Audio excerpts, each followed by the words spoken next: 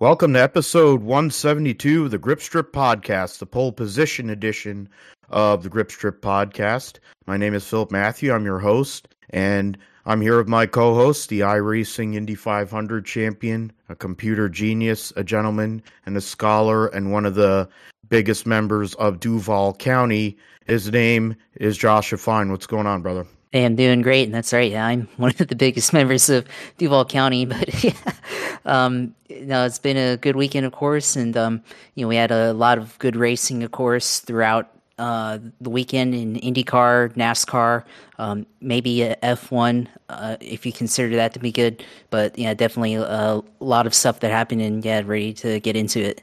Yeah, this week is jam-packed with what took place and not as much what is taking place, but there is a major that we'll get into.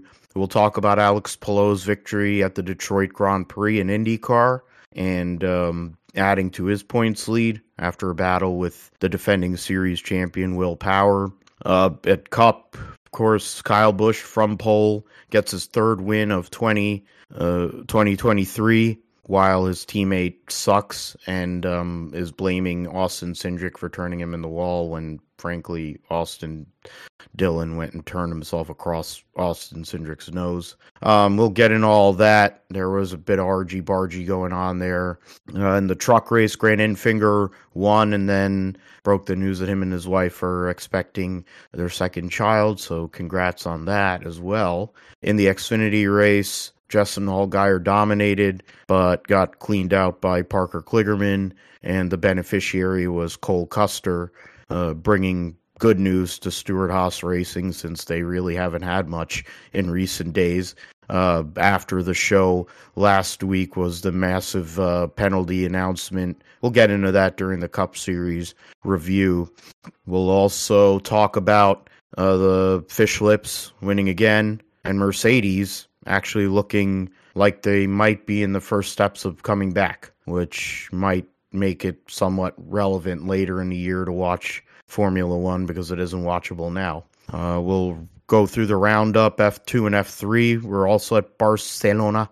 The New England Nationals finished earlier today. This is Monday, so they had rain out. They ran it today, so we'll go and give you results on that. And they're going to be racing at Bristol this coming weekend. WRC was in Italy, so we'll give you the recap and the results. World Superbikes in Misano. Formula E had a doubleheader at Jakarta. Indy NXT at Detroit.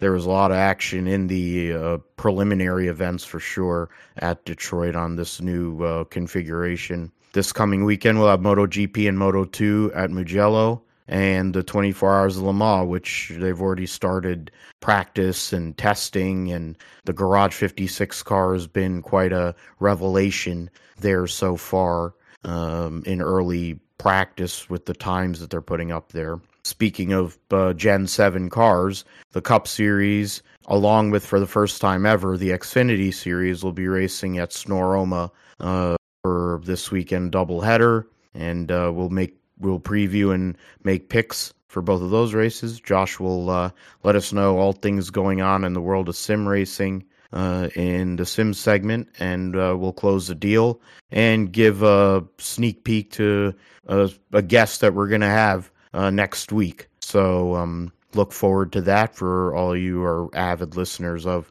the GSP. But we will first start with the Detroit Grand Prix. The race was, they had a caution on the first lap in the first turn. Callum Ilott climbed over the back of Kyle Kirkwood to start the race. It was a really rough circuit. It was a tough race for everybody, but in the end, Alex Palou was on a different level this weekend, and he was able to hold off after a spirited battle with Will Power, who used pit strategy to get himself up in position to lead, go in battle. So the last two champions of the IndyCar series battling for the win. The Chevy Detroit Grand Prix won by Alex Palou for Ganassi and Honda over Will Power, Felix Rosenqvist, Scott Dixon, Alexander Rossi. So 3 Chevys in the top 5, 2 McLarens. The one McLaren that's missing, we'll have to talk about him here shortly. Kyle Kirkwood, as I mentioned, got run over by Callum Ilott on lap 1 and recovered to finish 6th, which is pretty epic. Scott McLaughlin, Marcus Armstrong, so 3 Kiwis in the top 8. Marcus Ericsson and Indy 500 champion Joseph Newgarden rounded out the top 10. But I mean, yeah, that was a big incident. That first lap incident. Pato O'Ward did have pace, but in the end, there was a mistake on pit road with leaving a tire loose. He thought he had a broken drive shaft. They put the tire back on, and then he crashed. Which is, you just can't give away that many points. The last 2 races, the amount of points he's given away, if he loses the championship, which right now he's 82 points out of the lead, he's given away probably a good 60 points, I would say, or at least 60 points, because he would have probably finished in the top 5 in both of these races, both Indy and Detroit. But unfortunately, that's not what happened for him, the one McLaren car that didn't finish. But all I got to say, Josh, is, man, hello, Palou, because the 21 champion looks like he's back on that same trend as he was a couple of years ago. He's just in a different time zone at the moment. He, of course, set the record at Indy for the fastest 1 and 4 lap average. He fell short because of Renus VK at Indianapolis, but had one of the fastest cars. Comes back this weekend at Detroit, gets a second win of the year, or first, I think. Or wait a minute, mixed whether I think he won. No, he won at the Indy GP. Indy GP, yeah. So second win in the last 3 races. So there you go. What did you think of all the events at Detroit? It was quite an interesting course. Very rough, to say the least.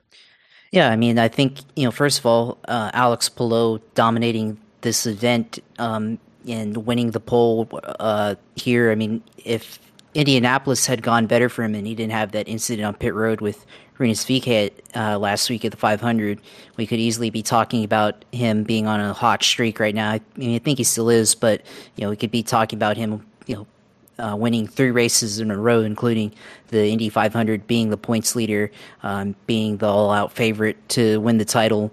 But right now he's really fast and definitely, dominated the weekend.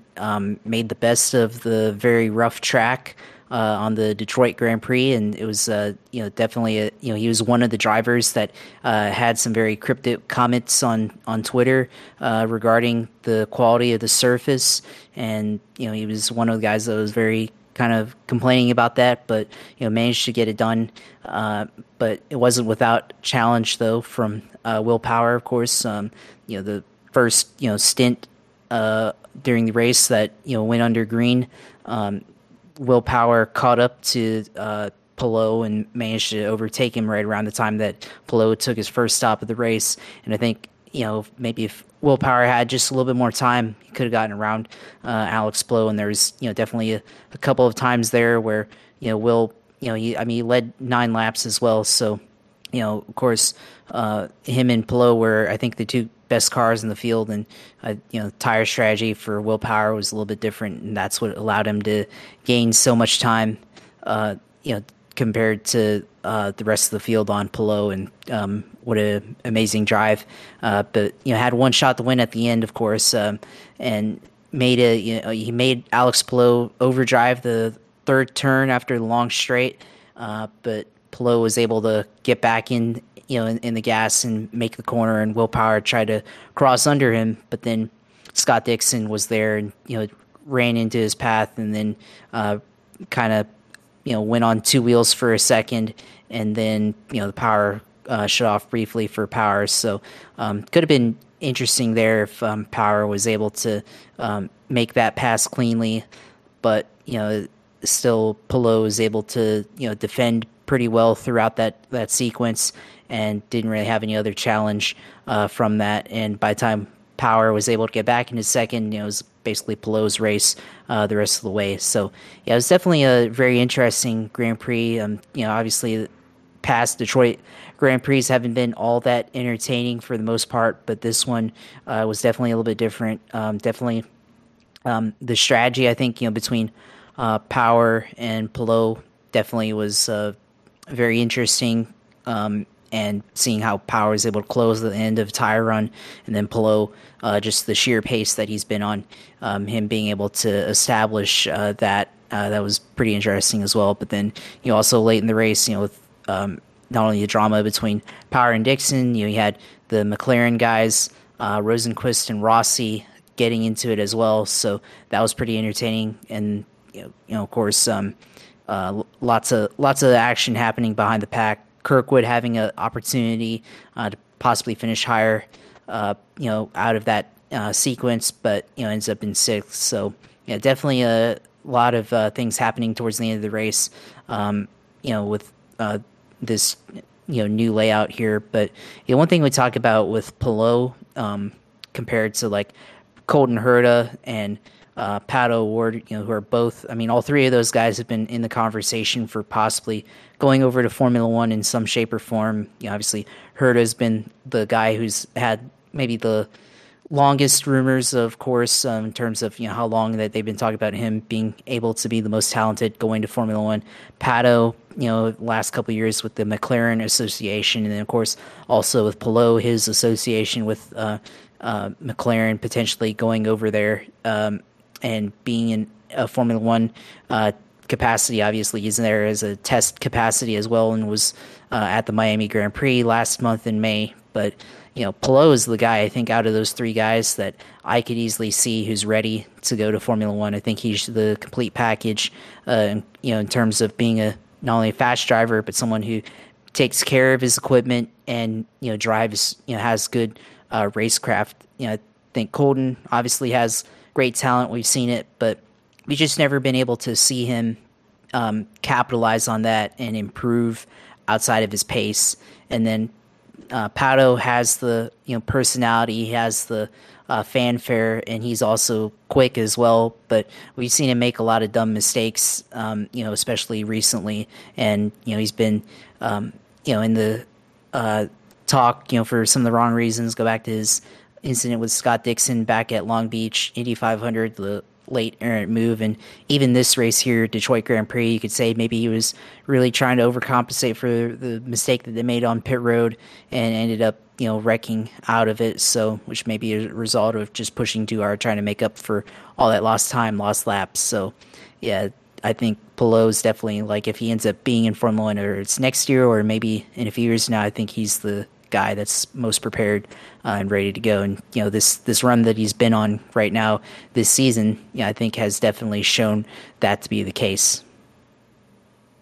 Yeah, plenty of great points there, and I do agree with your assessment about how Palou is way more. I think he's way more measured and more polished compared to the two big names that came from Indy NXT and have been rivals in Herta and O'Ward. Herta and O'Ward have fan bases, whatever. I'm obviously a fan of Pato O'Ward, but his last 2 weeks, the mistakes that he's made or forced upon himself, whatever, you can't win championships that way. And Colton, they'll just say it's because he's at Andretti Autosport, but he has raw talent. He has raw talent and the ability, but you have to be able to put it together regularly and run top 5, top 10.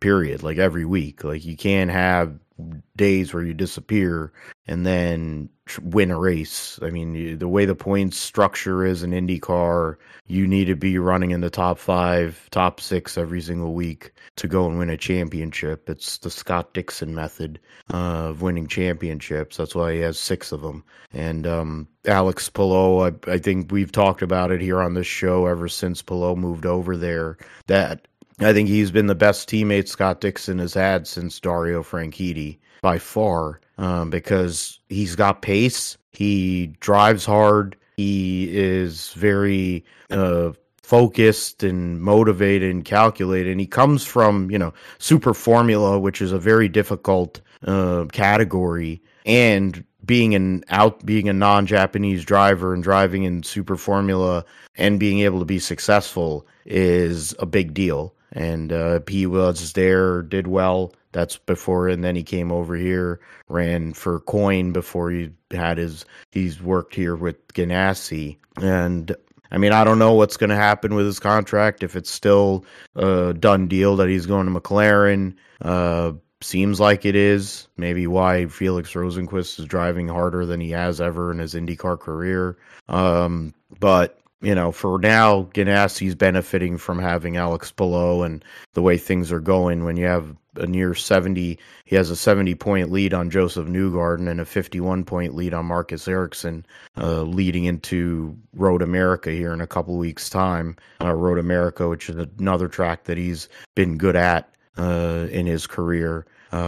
So this could get out of hand real quick if these guys don't answer here in the next few weeks. He's not as great at Iowa on the short oval and Gateway, but there's plenty of road courses between now and the vast majority of the races the rest of the year are permanent road courses. So that's a problem for everybody else, I would say. He's won on the permanent, he's won on a street circuit, and he's got a lot of momentum. So something that we're going to have to look at as we go on. So I would say the key play, well, that's the thing, key player was the track itself, and the unforced errors people were making because they're on cold tires, how narrow some sections were wider, and then they narrow up, and then you put it in the fence. There's the first caution there, and then Stingray Rob had a pretty brutal day, went off a bunch of times, and then Grosjean crashed late in the race, and then so did David Malukas.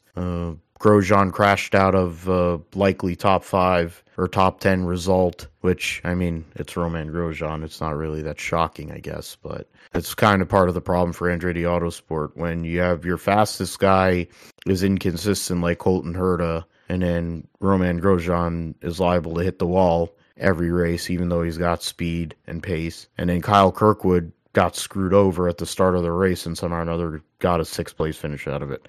And then, well, we don't count the other guy because DeFrancesco's a waste. We'll get to Road America here in a couple weeks' time and see what these guys bring to the table in the IndyCar circuit here.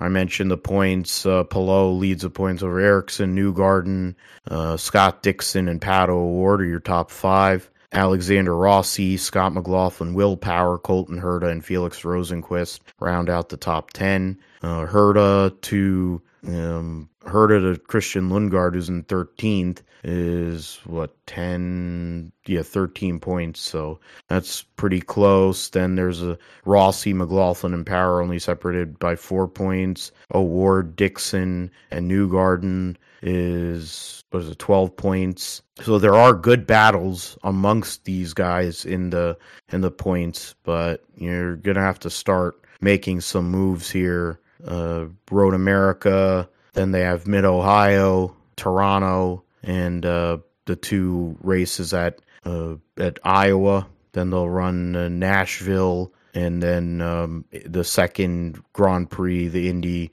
GP, with the NASCAR weekend, Gateway, Portland, and Laguna to end the season. So it's going to start coming hot, and every couple of weeks you're going to have a race. So IndyCar season's going to go and finish real quick, right? It'll come out of nowhere, but it'll finish quick. Got to keep up with that for sure. All right, let's move on to the NASCAR Cup Series. Had an hour and a half delay early in the race because they take forever to go and start races in NASCAR because of Fox and whatever. So they had an hour and a half lightning delay for the Enjoy Illinois 300, which left things, they're held off and you had to wait. But one thing was for certain, Kyle Busch didn't care about waiting. He had a great race car, and from pole ended up getting his 3rd win of 2023, and locks himself. He's still, I mean, if anyone was really worried that Kyle Busch wasn't going to be a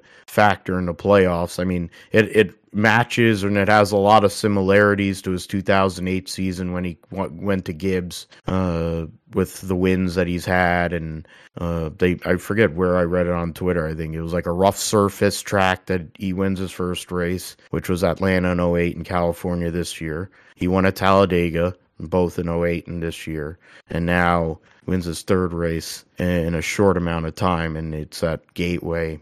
So Chevrolet has been dominant most of this season, and it shows because the top three guys in wins are all Chevy drivers. 8 wins for Byron, Busch, and Larson. So that's and now Kyle Busch puts himself in the mix points wise a little bit to have a chance, because he's only, about 30 points out, 31 points behind William Byron, so he could go for that regular season title for if it keeps on moving that way. There wasn't a whole hell of a lot of passing. There's only 10 lead changes among 5 drivers. Reddick had issues all through the day, got spun out early, and then before the lightning delay, then wrecked later. The race was essentially Kyle Busch, Ryan Blaney, and William Byron. Those are the 3 cars that were up there most of the day.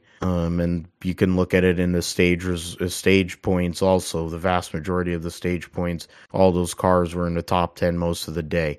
Kyle Busch with the victory, number 63 of his Cup career. Denny Hamlin, Joey Logano, the defending race winner. Larson from 22nd to 4th. Martin Truex, Ryan Blaney, Daniel Suarez, William Byron, Michael McDowell from 21st to 9th, and Kevin Harvick rounding out the top 10. Other stage points, Chastain got stage points, but ended up, I don't know why it says he has 0 points. But I think that has to be a typo, unless he got penalized for something that I don't know about. That has to be a typo, because he's running for Cup points.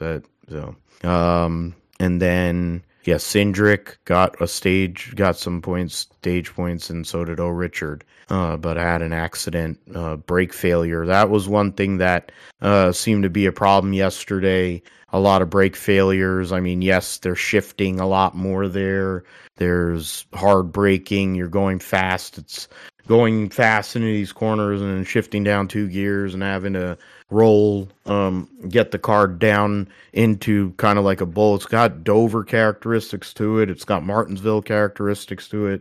It's an interesting track gateway. But Kyle Busch last year had a chance to win, lost out to Joey Logano. This year he got redemption, and I mean, he's relaxed. He's feeling good about his situation. That it was an hour and 45 minutes. My fault. It was like that was an hour and a half. It's an hour and 45 minutes. Made me waste a lot more money on beer. But Kyle Busch goes out there and gets that victory, Josh. And I guess right now he's free rolling. He's trying to go and get the regular season championship now. Him and Randall Burnett and company. I think they're getting if they get on a roll here during this summer, it's around the time when Tyler Reddick ended up starting to win his races, and they got on a heater during this time of the year last year. So if that goes the same way with Kyle Busch, look out. Yeah, definitely look out here. And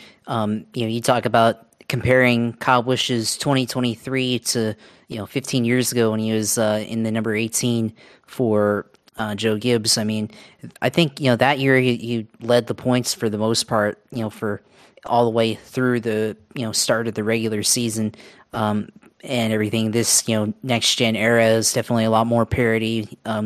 It's not as much as last year, but it's still quite a bit of inconsistency. But Kyle Busch has a chance, like you said, he's only 44 points out to possibly get the regular season title. So there's definitely an opportunity there. He's going to have a really good summer, and there's a lot of road courses upcoming, which, last year the number 8 car was really good on the road courses, and, Kyle Busch is also, a fairly good road racer. So there's definitely an opportunity for him to get that regular season title with all those opportunities available to him. So, and there's plenty of good tracks for him over the summer as well. So it could be the summer of Kyle here coming up real soon in the Cup Series. But yeah, I mean, this race here, I mean, to me, it looked like I was watching the Indy cars at Gateway, except with stock car bodies. And it's getting very similar, of course, because now toe link is now a word that we're now using in the Cup Series, which seems strange when you think about how it's always been solid rear axle, racing since the beginning, and now we've been using the word toe link as, of course, forever in open wheel racing. So it's just like open wheel racing with a stock car body, I guess, or sports car body. So there's things to think about there, but the racing itself kind of resembled IndyCar racing at Gateway, which isn't bad, but considering stock car racing, you're supposed to be able to pass more. Definitely looked a lot like that, but it's a lot of factors that go into it. The levels of power and the tire, which I think was the same that they've been using at most of the short tracks this year. So we'll see if they're able to make that different or not later in the year for more of the short tracks. But yeah, it's definitely that.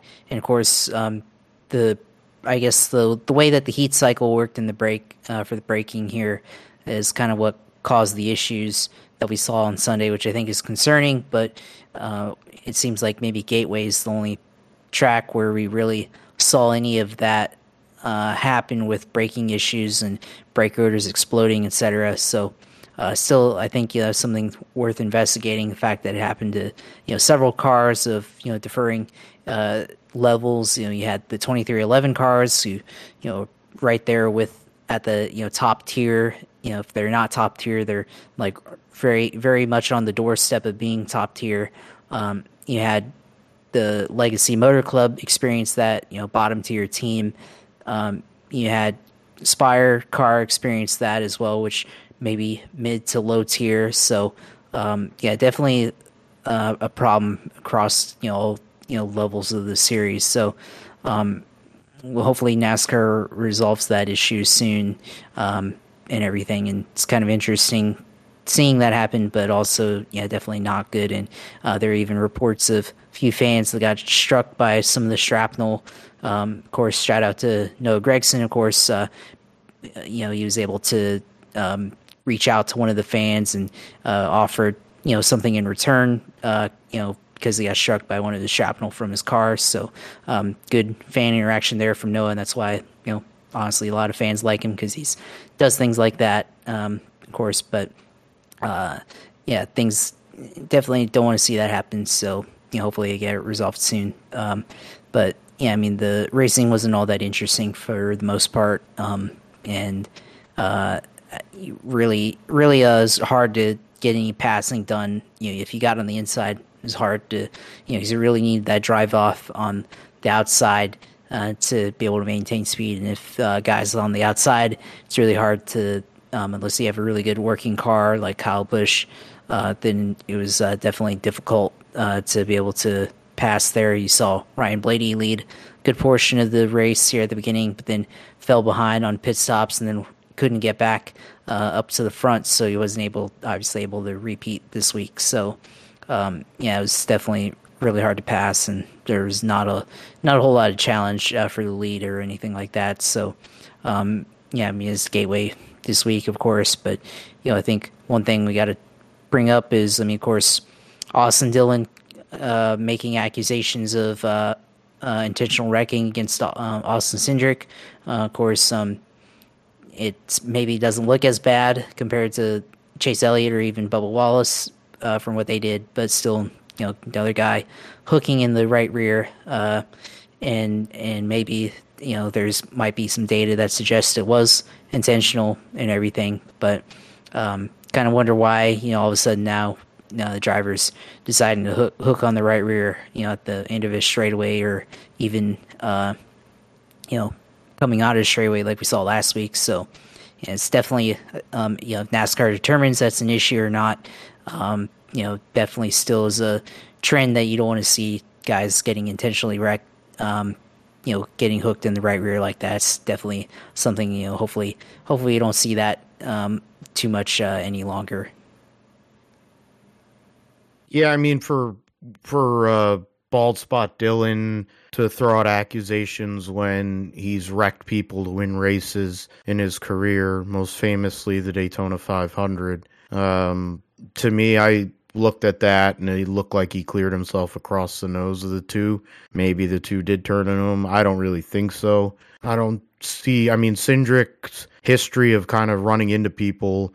I think he ran into Kaz Gralla to win his first truck race. That was at Mosport. I don't really remember him getting in anybody really, like trying to run over somebody when he was doing his Xfinity deal. I mean, he did get moved by Daniel Hemrick to lose that second consecutive championship at Phoenix, but he doesn't really, to me, he's not one of those kind of guys that would go and run somebody over. Bubba can run hot, and that could have led to, that's probably part of what led to that circumstance last year at Vegas. And then Elliott, he has a hard-on for Denny Hamlin and decided he was going to hook him in the right rear and got to sit home and watch Corey LaJoie drive that car and finish 21st.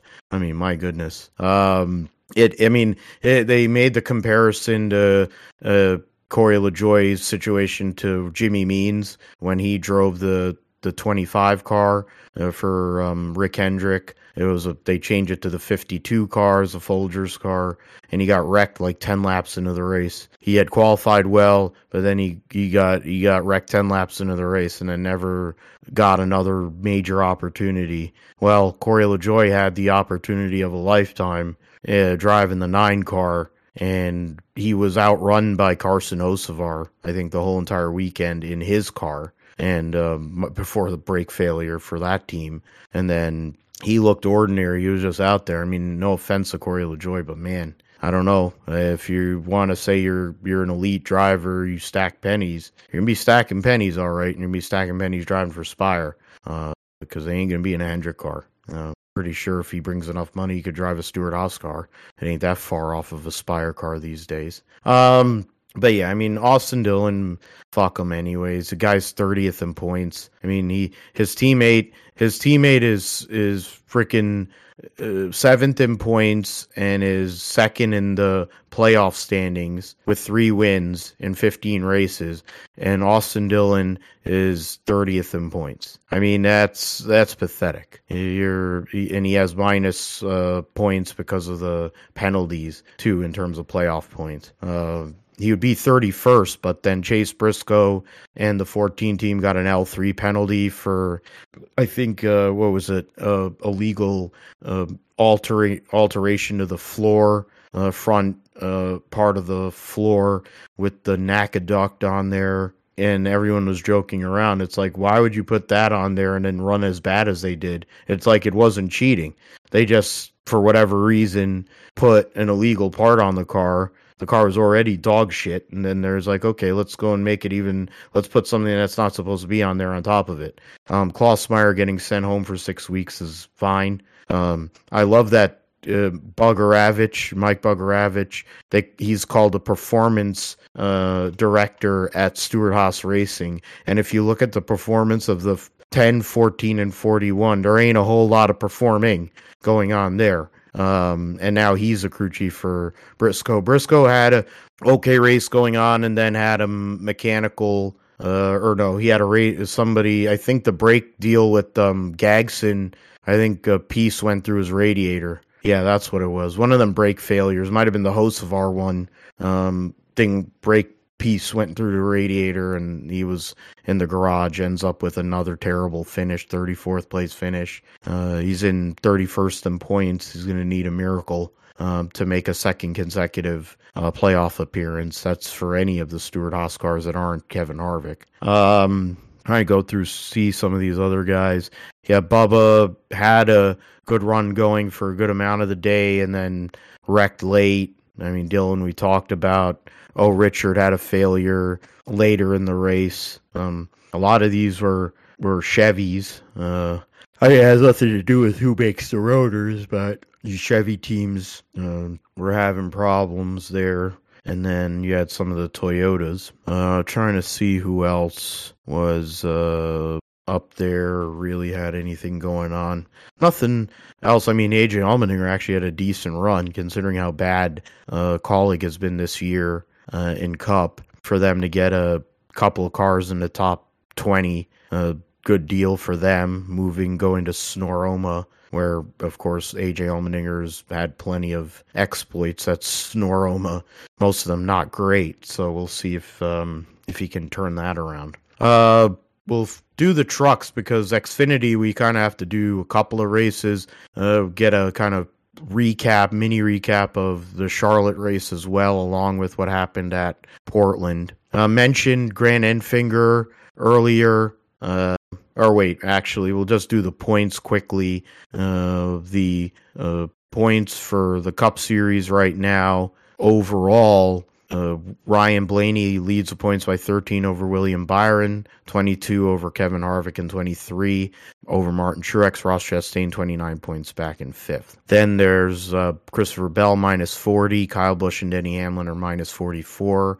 And that's really, those 8 cars are really where the point standings are at for anybody who's trying to go and possibly win that regular season. Kyle Larson is minus 84, tied with Tyler Reddick. Brad Keselowski minus 92, Logano 94. The cutoff spot at the moment is Daniel Suarez in 16th. And Daniel Suarez in 16th, 6 points ahead of Alex Bowman, and 15 points ahead of Gibbs, so that's going to be interesting. Daniel Suarez, of course, going to the track where he won his first career race last year at Snoreoma, so could be an opportune time for him to get another victory there and solidify himself in the playoff. Right now, 10 different winners so far this year.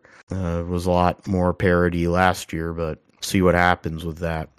Was going into the Truck Series, as I said, Grant Enfinger benefited from Ty Majeski and what's it called, Zane Smith, because Zane Smith still was able to finish out the race. His truck was destroyed, but they were running for the race lead there late in the deal, and Ty Majeski got loose under Zane Smith in 3 and 4 and cleaned him out, put both Fords into the wall, and the beneficiary was Enfinger for his second win of the season, 9th of his career. Announces that him and his wife are having a son, so congratulations to them. Enfinger led the most laps in this race, but it was basically him and Ty Majeski were the two best trucks. Zane Smith was the other one. There wasn't really a hole. It was basically not any more exciting than the Cup race was. But, there was some vehicles, you had some issues there, some wrecking. Stephen Malazzi sold his car to get a ride in a Rheum truck for the battery to fail. Might be able to get him on the show for his story, because it's very interesting and pretty cool. Go through the results here. Grant Enfinger, the winner, over Christian Eckes, Stuart Friesen, Carson Hocevar, and Chase Purdy. Matt DiBurrito, Ben Rhodes, Nick Sanchez, Jesse Love making his Truck Series debut in place of Corey Heim, who had to miss the race due to an illness. What that illness is, we still don't know, but he did get a waiver. And Jake Garcia getting a top 10 finish there. A lot of the rookies were clustered together between 8th and 15th. Brett Holmes actually had a decent day for once. Daniel Dye almost got a top 10. Jesus. But yeah, Enfinger gets the win, Josh. The race was basically determined after that wreck between Majeski and Zane Smith. They were running up front. I think it was going to go, one of those two was going to win the race. Enfinger has a habit of being in the right place at the right time. Why he won an ARCA championship years ago. It's kind of what he's done since he's been a GMS, to be fair. He kind of puts himself in position, and it's giving himself a chance to contend for a Truck Series championship this year. Yeah, definitely. And, I think that ending, between Zane Smith and Ty Majeski, it set up, Grant Enfinger to be able to win. But Enfinger had led a bunch of laps as well throughout this race, so it wasn't like he didn't have a race-winning car or truck or anything like that. It's just the fact that he was at the right place at the right time to be able to capitalize on that accident. But for Enfinger, of course, possibly making a chance to go for a run here. Now he's also got 2 wins here on the season, so now we have a handful of drivers here that are making their case that they could go for a possible run here. Of course, Corey Heim missing a race gives them an opportunity to gain points on him, which they did, of course. So going forward, how do you win the regular season title for the Truck Series? And of course, you go out and win races, and Grant Enfinger is definitely a guy who's capable of doing that. And then you have other guys in the field. Zane Smith, of course, could have had a chance to set himself above those guys and get a 3rd win here this season. But of course, him and Ty Majeski just going for it at the end. And Ty Majeski was just drove too hard into turn 3 and took out Zane Smith, and hasn't won yet for Ty Majeski, so definitely a missed opportunity there to get a win. But yeah, not a whole lot too much happened. I mean, there's just a ton of cautions in this one. Obviously I had it on, but I mean, I don't know how much I was really paying attention to it. Of course, when the truck race, tends to drag on and on when you feel like maybe it should end relatively quick, but just got a lot of inexperience and young drivers in the field who don't really understand how to give and take and everything, and leads to a lot of stuff happening throughout the race that maybe you won't see in Cup or even Xfinity. But yeah, definitely not too much happened here. But I mean, I will say it, at least there's probably a little bit more passing for the lead up front in this race than there was in Cup, though. So we can give them that. Yeah, it's about all we can say on that one. They're gonna take a couple weeks off and come back. Their next race will be in just over 2 weeks' time at Nashville. So 17 days as of now, which we're doing a count, will be on Friday the 23rd. In terms of their schedule, I think I'm trying to see where they put the truck playoffs, and then yeah. So the last race, so they only have right now. There's only 4 more races in the regular season prior to this. So prior to them starting their playoff, which will be in August at IRP. So they have Nashville Super Speedway. They have 4 different, very unique racetracks to go to for these last 4 races. Nashville Super Speedway, a concrete cookie cutter, Mid-Ohio sports car course, road course, of course. Pocono, which is, is an oval, but it's unique in its own right. And then you have Richmond for the regular season finale. So something to look at there. The points going into Nashville here in a few weeks' time. Corey Heim maintains his points lead, but by 1 over Majeski. Probably Majeski would have taken the points lead if he hadn't wrecked. Enfinger with the victory gets to within 9 points. Zane Smith minus 19. Ben Rhodes minus 32. Christian Eckes minus 36. All of those drivers outside of Ty Majeski, of course, as Josh mentioned, they've all won.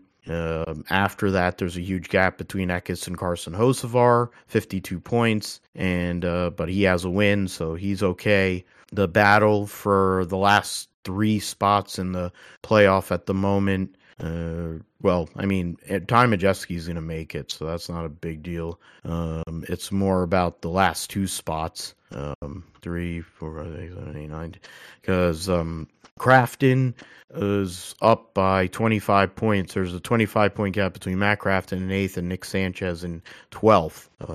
So that's something to look at. D. Burrito, 7 points ahead of Tanner Gray and 11 ahead of Sanchez on the bump spot. So something Di Benedetto's trying to hold on. Friesen hasn't won this year. Matt Crafton made a crew chief change, and they had issues all through the weekend.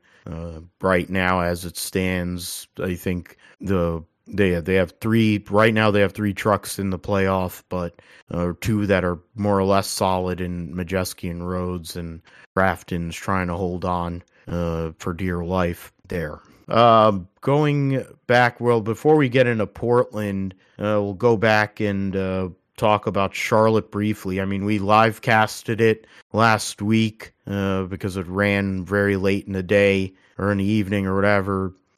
Justin Allgaier using fuel mileage to win the Alsco Uniforms 300 after I don't know how many delays and aborted starts or whatever. Allgaier getting the victory. The race was dominated by him, John Hunter, and Ty Keebler-Gibbs, who won both stages. They were the top three cars most of the day.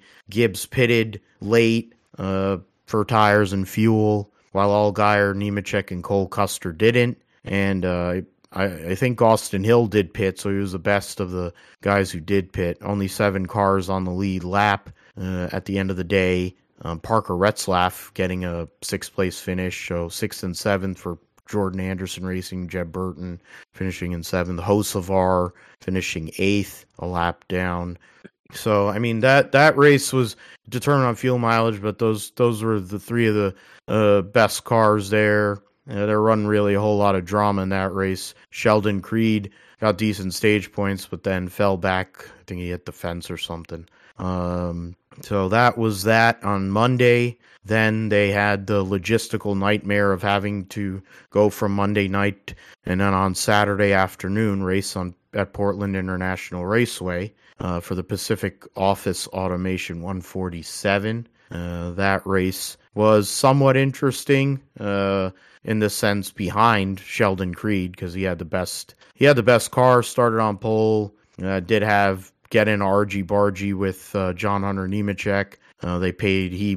Creed got moved by John Hunter, and then he went and cleaned John Hunter out in retaliation. That opened the door for Justin Allgaier to go and kind of take over the race for a while until Parker Kligerman decided to clean him out in the Festival Chicane, and that was the end of that, which allowed Cole Custer to get around.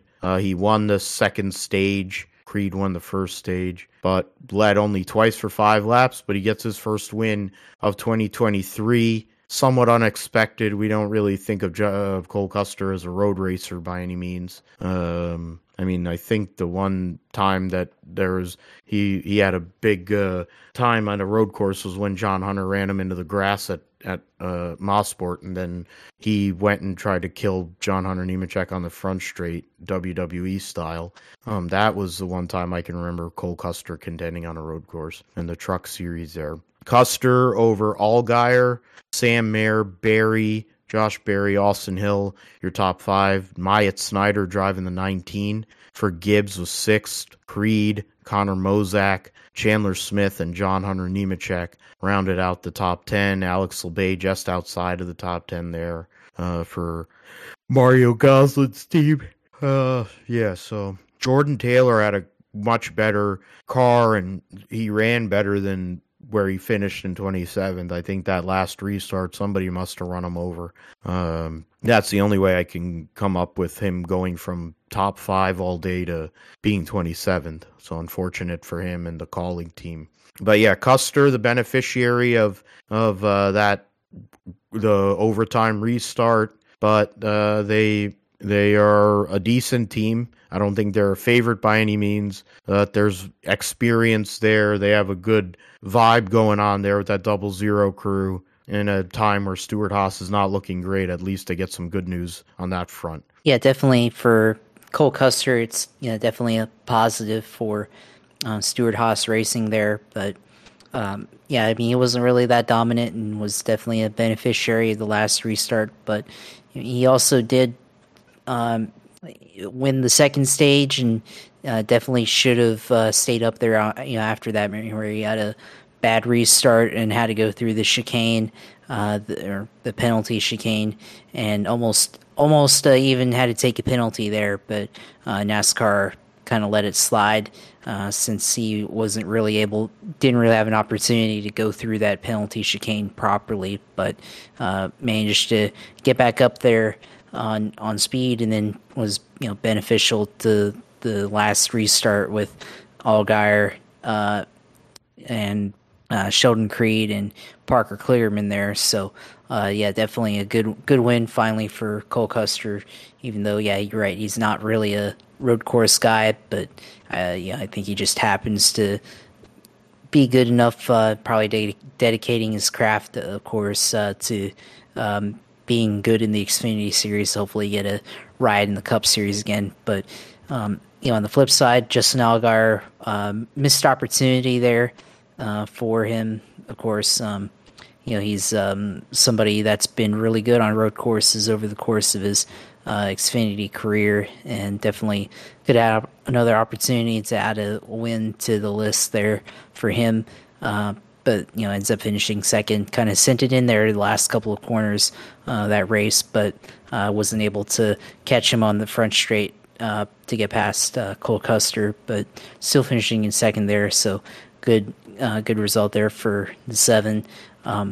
Sheldon Creed, another guy who had some misfortune and actually did lead a lot of laps as well. So, of course, getting spun out by John Hunter, and then he paid him back later in the race.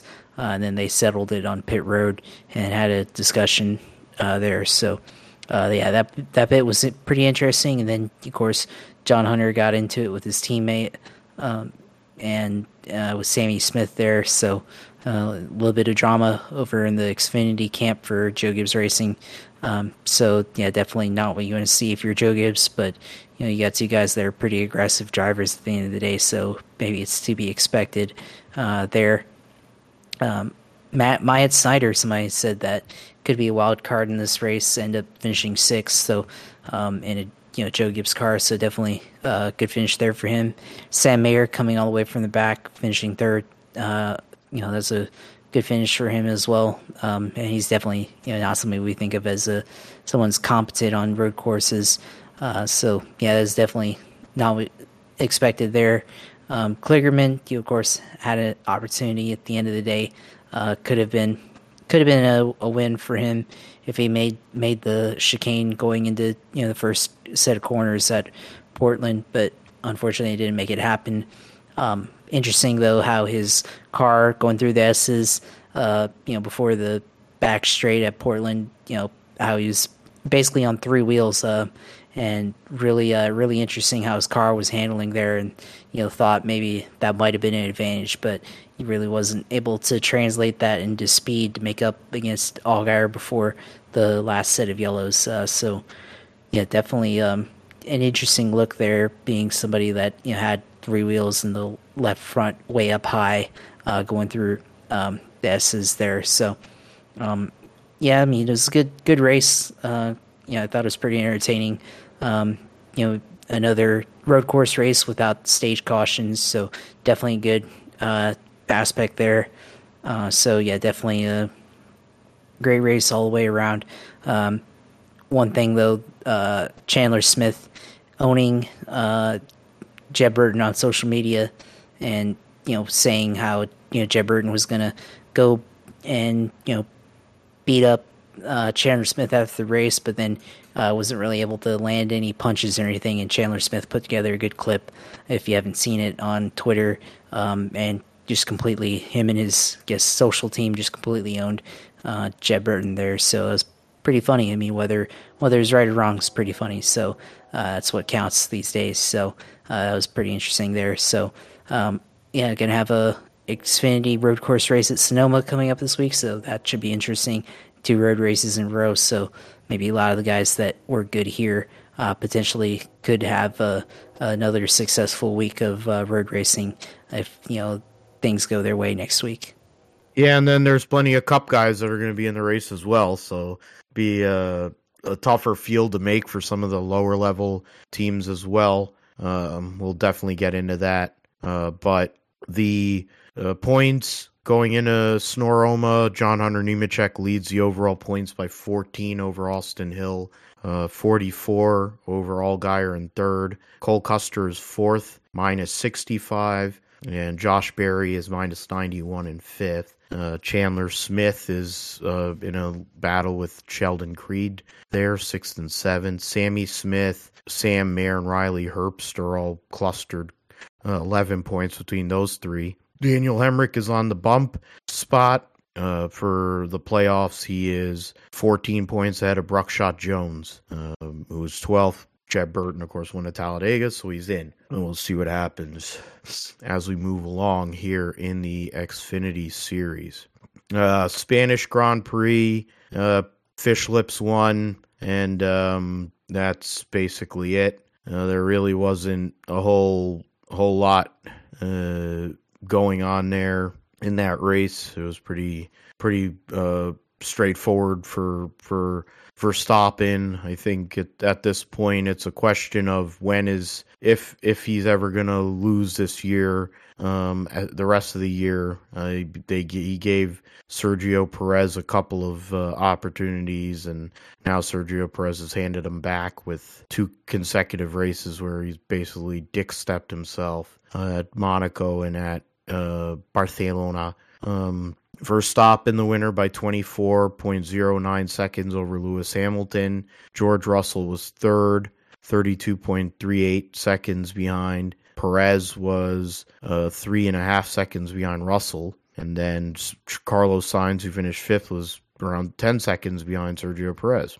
The Aston Martins had a rough weekend. Stroll ahead of Alonso, and now Mercedes is ahead of them in the Constructors' Championship. Both Alpines, Ocon in 8th, Gasly in 10th, sandwiched in between Guan Yu Zhou.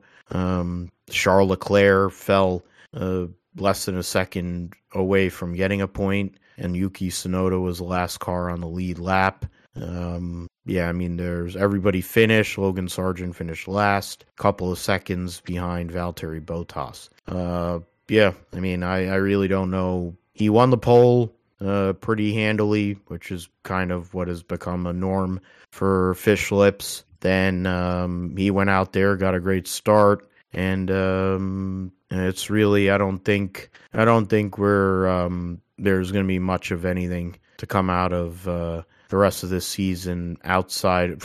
I think the thing to look at is what's going to happen with some of these other teams during for what these teams may bring to the table. That might be interesting, but the championship is over, both the drivers and constructors, at least for the top spot. And it's a case of if Verstappen's just going to continue winning the rest of the season. He's 1 win away from tying Ayrton Senna for wins in a career, which is crazy to think. But when you start when you're 17 years old and you generally have been in good equipment the majority of your career, I think that's going to happen. So, anything else you got on the Spanish Grand Prix, Josh? I know we talked about it. I was on Grid Talk, and and I'll be honest here, I didn't even watch a lap of the race. I woke up and by the time I turned it on, Lewis was giving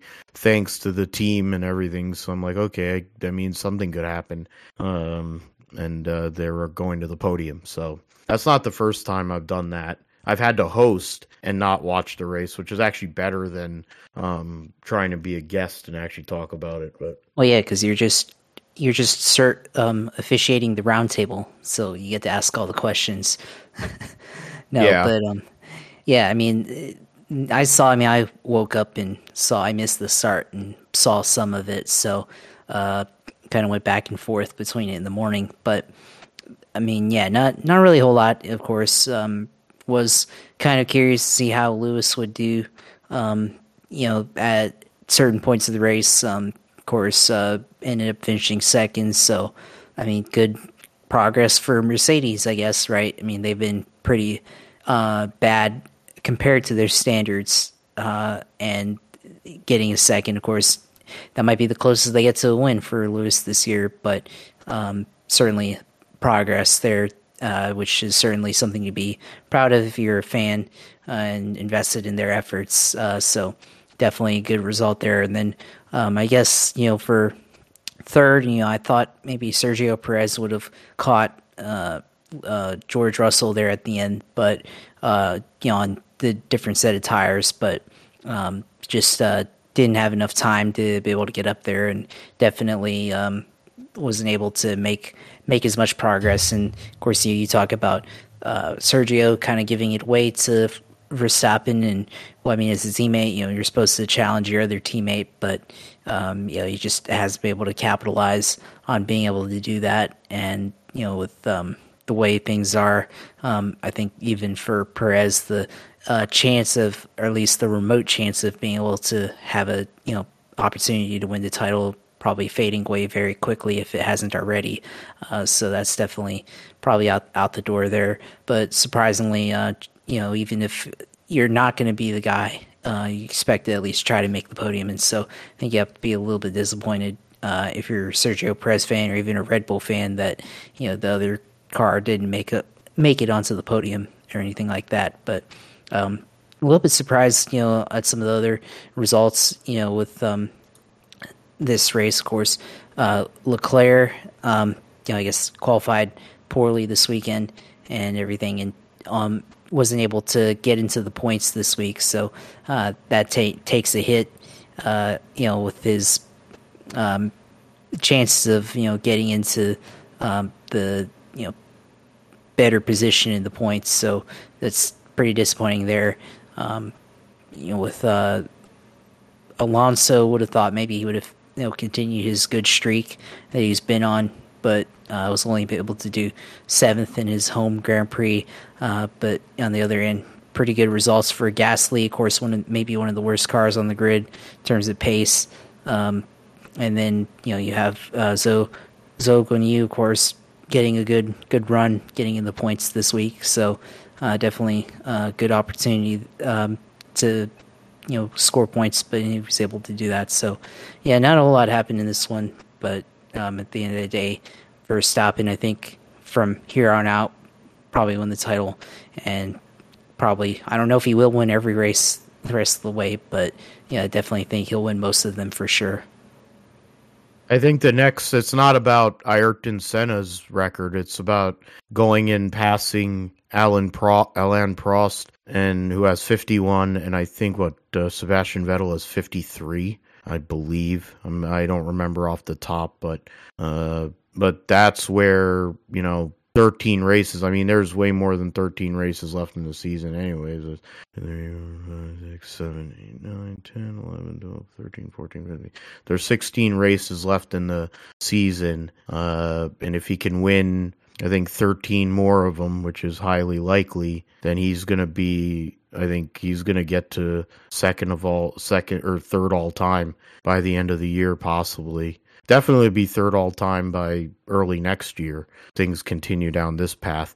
One other thing to mention, the McLarens had both qualified really well. Lando Norris ran in the back of Lewis, broke his front wing, and that basically put the end of his day. Piastri was in the top 10, but then didn't really have the pace during the race. Fell back, was the first car a lap down. Hulkenberg was also in the top 10, but fell back and finished 15th. The Haas's are not doing great, but then is that really surprising? The points is 53 point lead for Verstappen. Of course, he's won 5 of the first 7 races. The only other races were Sergio Perez wins, and Verstappen finished second in both of those. It's a close battle, actually, it's 30 points separating Sergio Perez and Lewis Hamilton, second to fourth.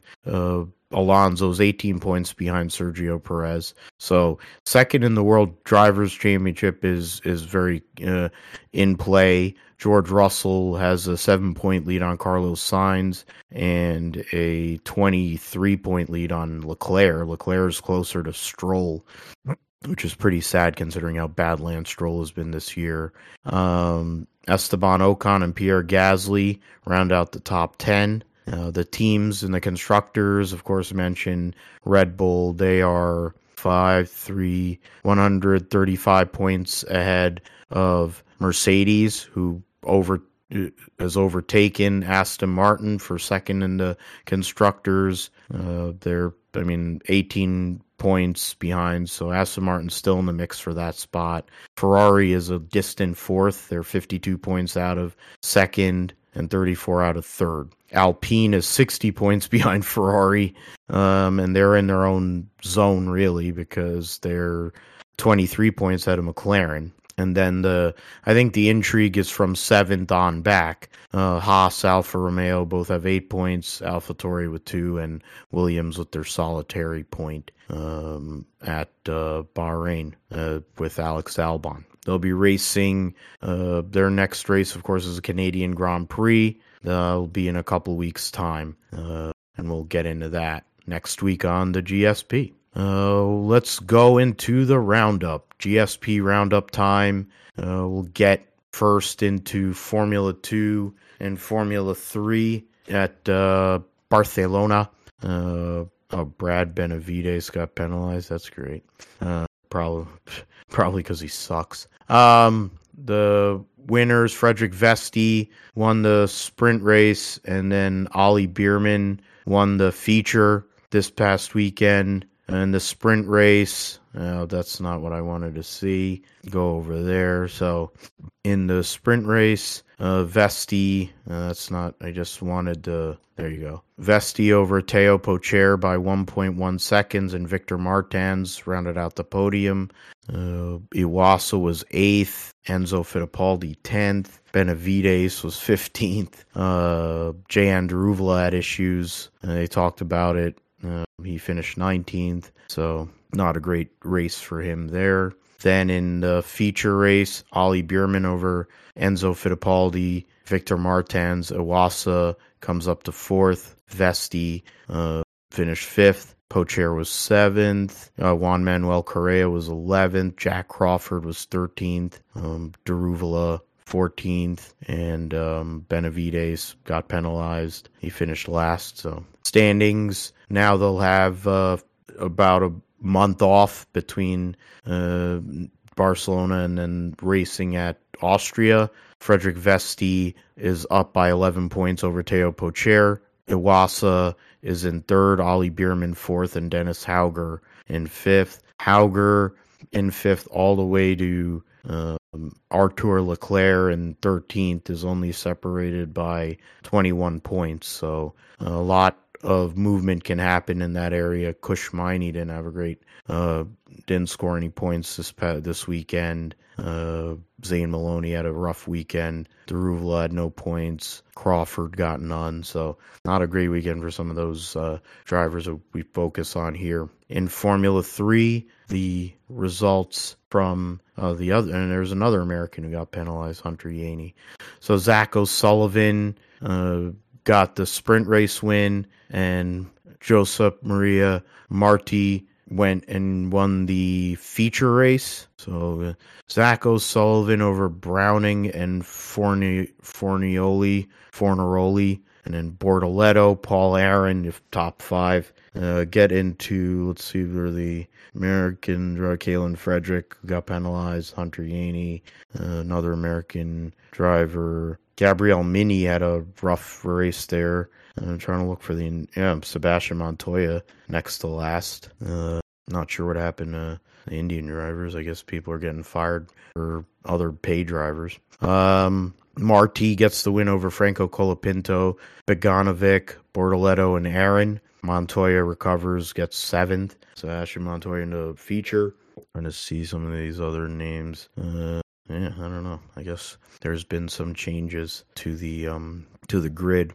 Bortoletto scored 19 points total this weekend between both races, and is 24 points out of Marti. He is 31 ahead of Beganovic. Gabriel Mini with a double knot loses ground. It falls back a couple of places. Paul Aaron in 5th. So they'll race at Spielberg in a few weeks' time. So they'll be taking some time off as well. The NHRA New England Nationals mentioned took place. They said due to the inclement weather. Oh, that was part of the weekend's Thunder Valley Nationals. Oh, that sucks. So I guess, what is it? Due to not take place second qualifying. Okay, so the NHRA didn't run. They're going to go and finish the race at Bristol. So we'll see how that goes, and we'll talk about it next week. And in Rally Italy for the WRC, Thierry Neuville gets the victory over his teammate Esa-Pekka Lappi, 33 seconds. Defending world champion Kalle Rovanperä finishes third. Efren Evans is fourth. And then the Rally 2 car of Andreas Mikkelsen and Skoda finished fifth overall. Rally 2 class filled out the rest of the points. Sebastian Ogier had issues, finished 14th and 19, nearly 20 minutes behind. So that's really it. They'll be racing in Kenya in 3 weeks' time. Yeah, they'll be racing in Kenya, so that'll be a rough, tough battle there. Kalle Rovanperä, with his third place finish, solidifies his points lead, 25 points ahead of Thierry Neuville with his first win of the year. Ott Tanak is third, 2 points ahead of Efren Evans, and Ogier, who has run only 4 rounds this year, is fifth in points. Lappi, with his second place finish, is 3 points behind the 9-time world champion. World Superbikes were at Misano last week, and we'll go and bring those up, see where they're at. World Superbikes, and that's cars. And try to see if we can get bikes. And then World Out of his recovery. Alvaro Bautista won all 3 races there at Misano. Lovely. So that's MotoGP. That's not what I wanted. Oh, because that's Italian. That's the Italian Grand Prix coming up this weekend. We'll go to worldsuperbike.com. Yeah. Okay, so World Superbike, we'll go to the results. Emilia-Romagna round. Bautista over Ruben Rinaldi and Rascatliocu in race 1. The Superpole race, Rinaldi and Rascatliocu swap spots, but Bautista wins. And then Axel Bassani gets on the podium in race 2. So that's essentially that. Garrett Gerloff, it looks like, trying to find out if he actually did what he did in the race itself. Results. Yeah, I'm trying to go through here. Garrett Gerloff finished 13th in race 1. And then in the Superpole race, trying to close that. Superpole, that's not what I wanted. Superpole race, that's what I wanted. What's it called? Garrett Gerloff actually finished 9th in the Superpole race. I think rain played a role in that because he was lapped down in that, but got some points. And then in race 2, Garrett Gerloff finished 8th. So good weekend for him.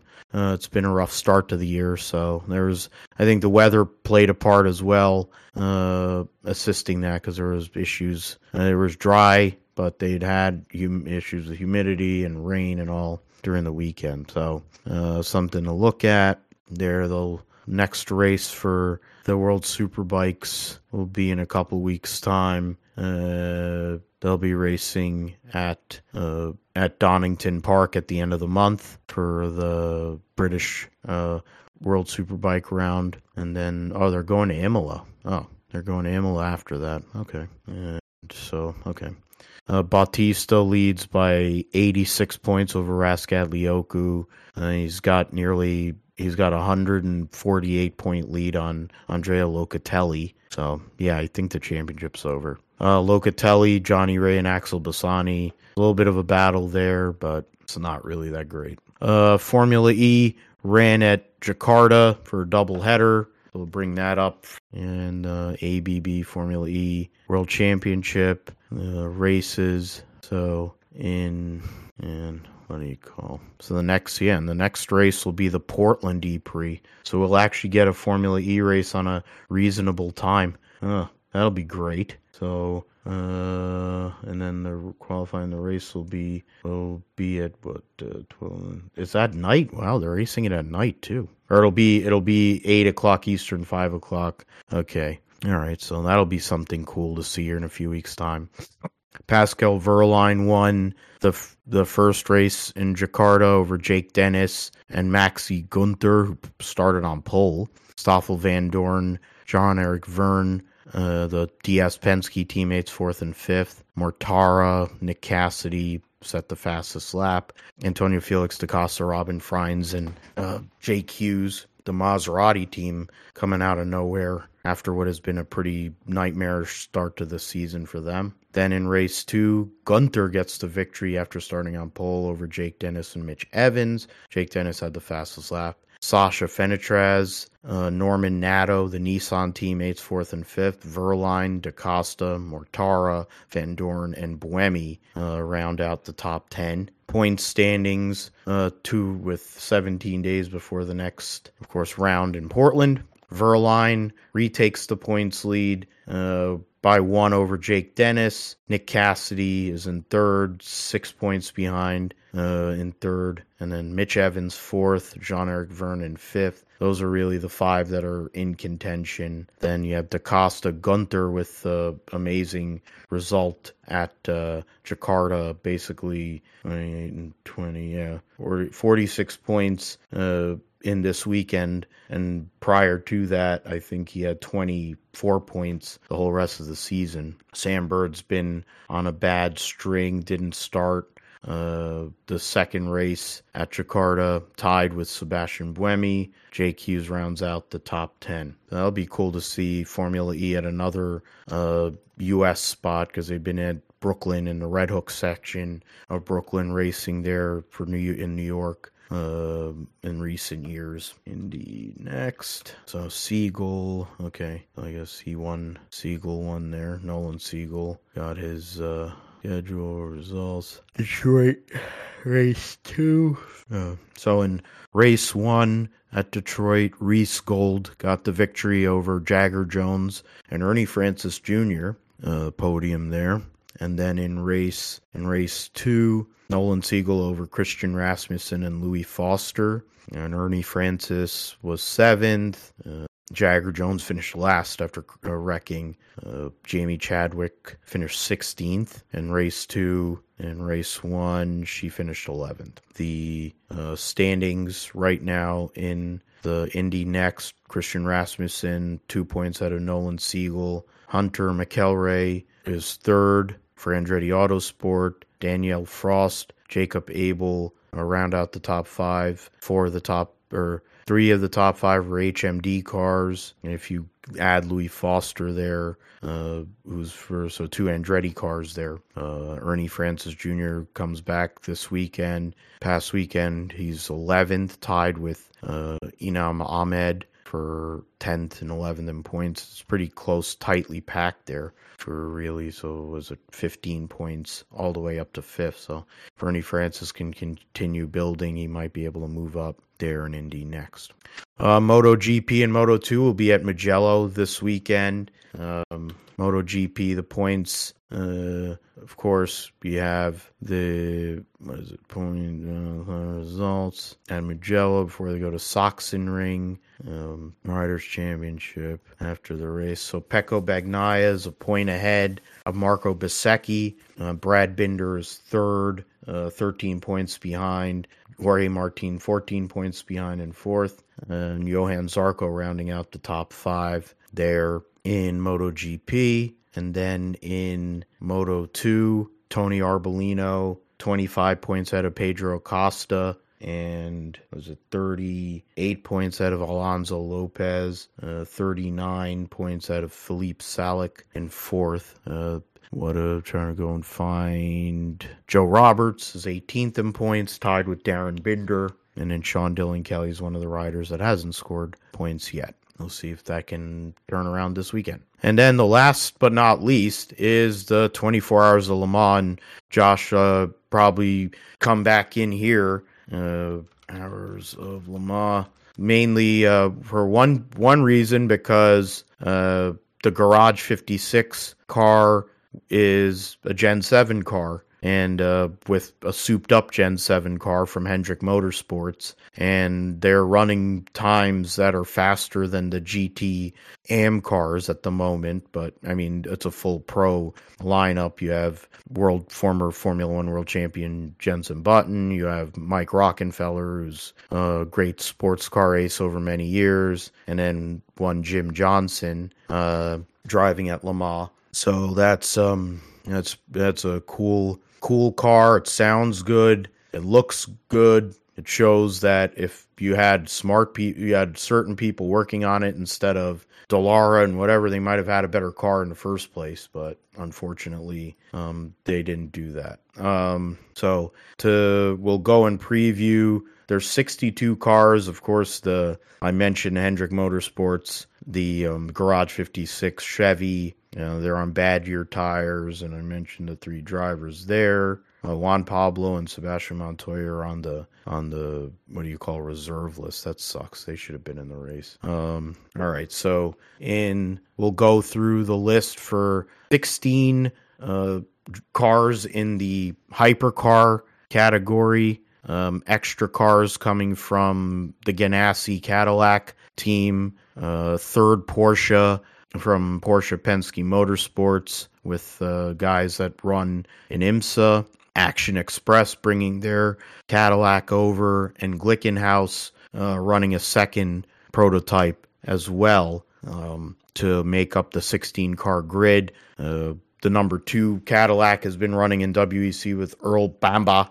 Alex Lynn, Richard Westbrook. The number 3 will be Sebastian Bourdais, Renger van der Zande, and Scott Dixon. The Floyd Van Wall, number 4. They got rid of Jacques Villeneuve, and they hired Tristan Vautier, Tom Dillman, and Esteban Guerrieri, the other 2 drivers. The 2 regular WEC Porsches, Dane Cameron, Michael Christensen, Fred Makowicki. Number 5, number 6, Kevin Estra, Andre Lauderer, former multi-time winner of this race, and Lawrence Vantor. And then the dominant Toyotas, they've done balance of performance, added some weight to them. Hopefully it'll make it a little more competitive. Number 7 of Mike Conway, Kamui Kobayashi, and Jose Maria Lopez. And then the 8 of Sebastian Buemi, Brendan Hartley, and Ryo Hirakawa. And I figure the win is going to come from one of those 2 cars. The Joda Sport team, the Hertz team, Joda Sport Porsche, the customer car with Antonio Felix da Costa, Will Stevens, and Ye Yafei.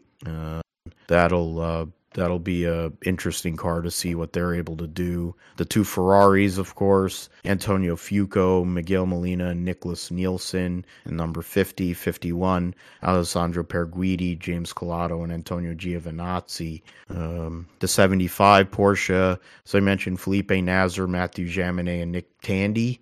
Nick Tandy has won this race as well overall. The 2 Peugeots, Paul di Resta, Mikkel Jensen, and John-Eric Verne in the 93, and then the 94 of Loic Duval, American Gustavo Menezes, and Nico Muller. The Action Express number 311 this week will be Pippo Durrani, Alexander Sims, and Jack Aitken.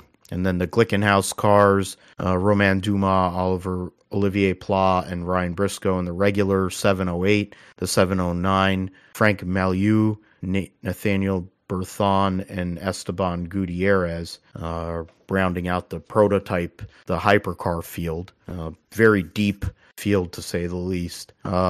24 LMP2 cars, all Orica Gibson powered cars. 1, 2, 3, 4, 5, 6, 7, 8, 9 in the Pro-Am category within that field.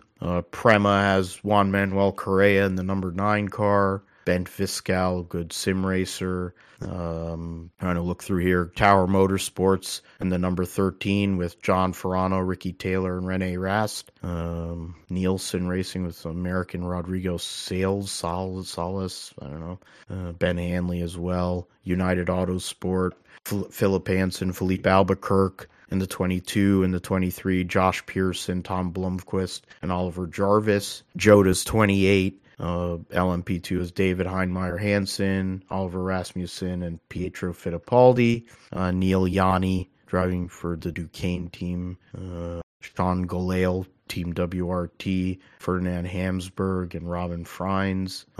Inter-Europol competition number 32 with Mark Kwame, the American, and Jan Magnussen. The Alpine number 35, Andre Negrão, Ollie Caldwell, and Memo Rojas, former Grand Am champion with Hi to My Family at Home. Matthew Vaxivière, Charles Mielcy, and Julien Canal, all French, line up in the 36 for Alpine. Nicolas Lapierre in the number 37. Trying to go through here. Guido in the number 39 with Patrick Pilet. Rui Andrade in the number 41 with Louis Delatraz and Robert Kubica. That'll be a car to look at for the class win. And the Algarve Pro Racing team with George Kurtz, the guy who runs CrowdStrike, James Allen and Colin Brown coming over to race. So that'll be an interesting Pro-Am car.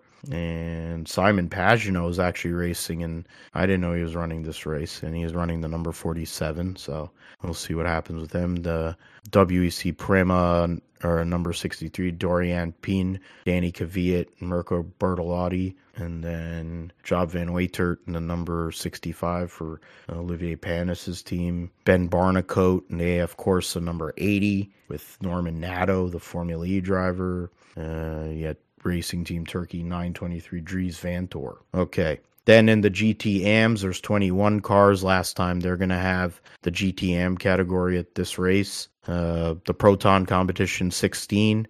Familiar names, Ryan Hardwick, Zachary Robichon, and Jan Halen. They run, of course, here in the U.S. in the IMSA series with Wright Motorsports. AF Corsa, they have cars in LMP2, and they run the Ferrari program, and they're also in the GTM. Don't know, Michael Dinan driving an Aston Martin, Omani team or whatever, and Charlie Eastwood. The Corvette number 33, Nicky Casper, Ben Keating, and Nicholas Verone.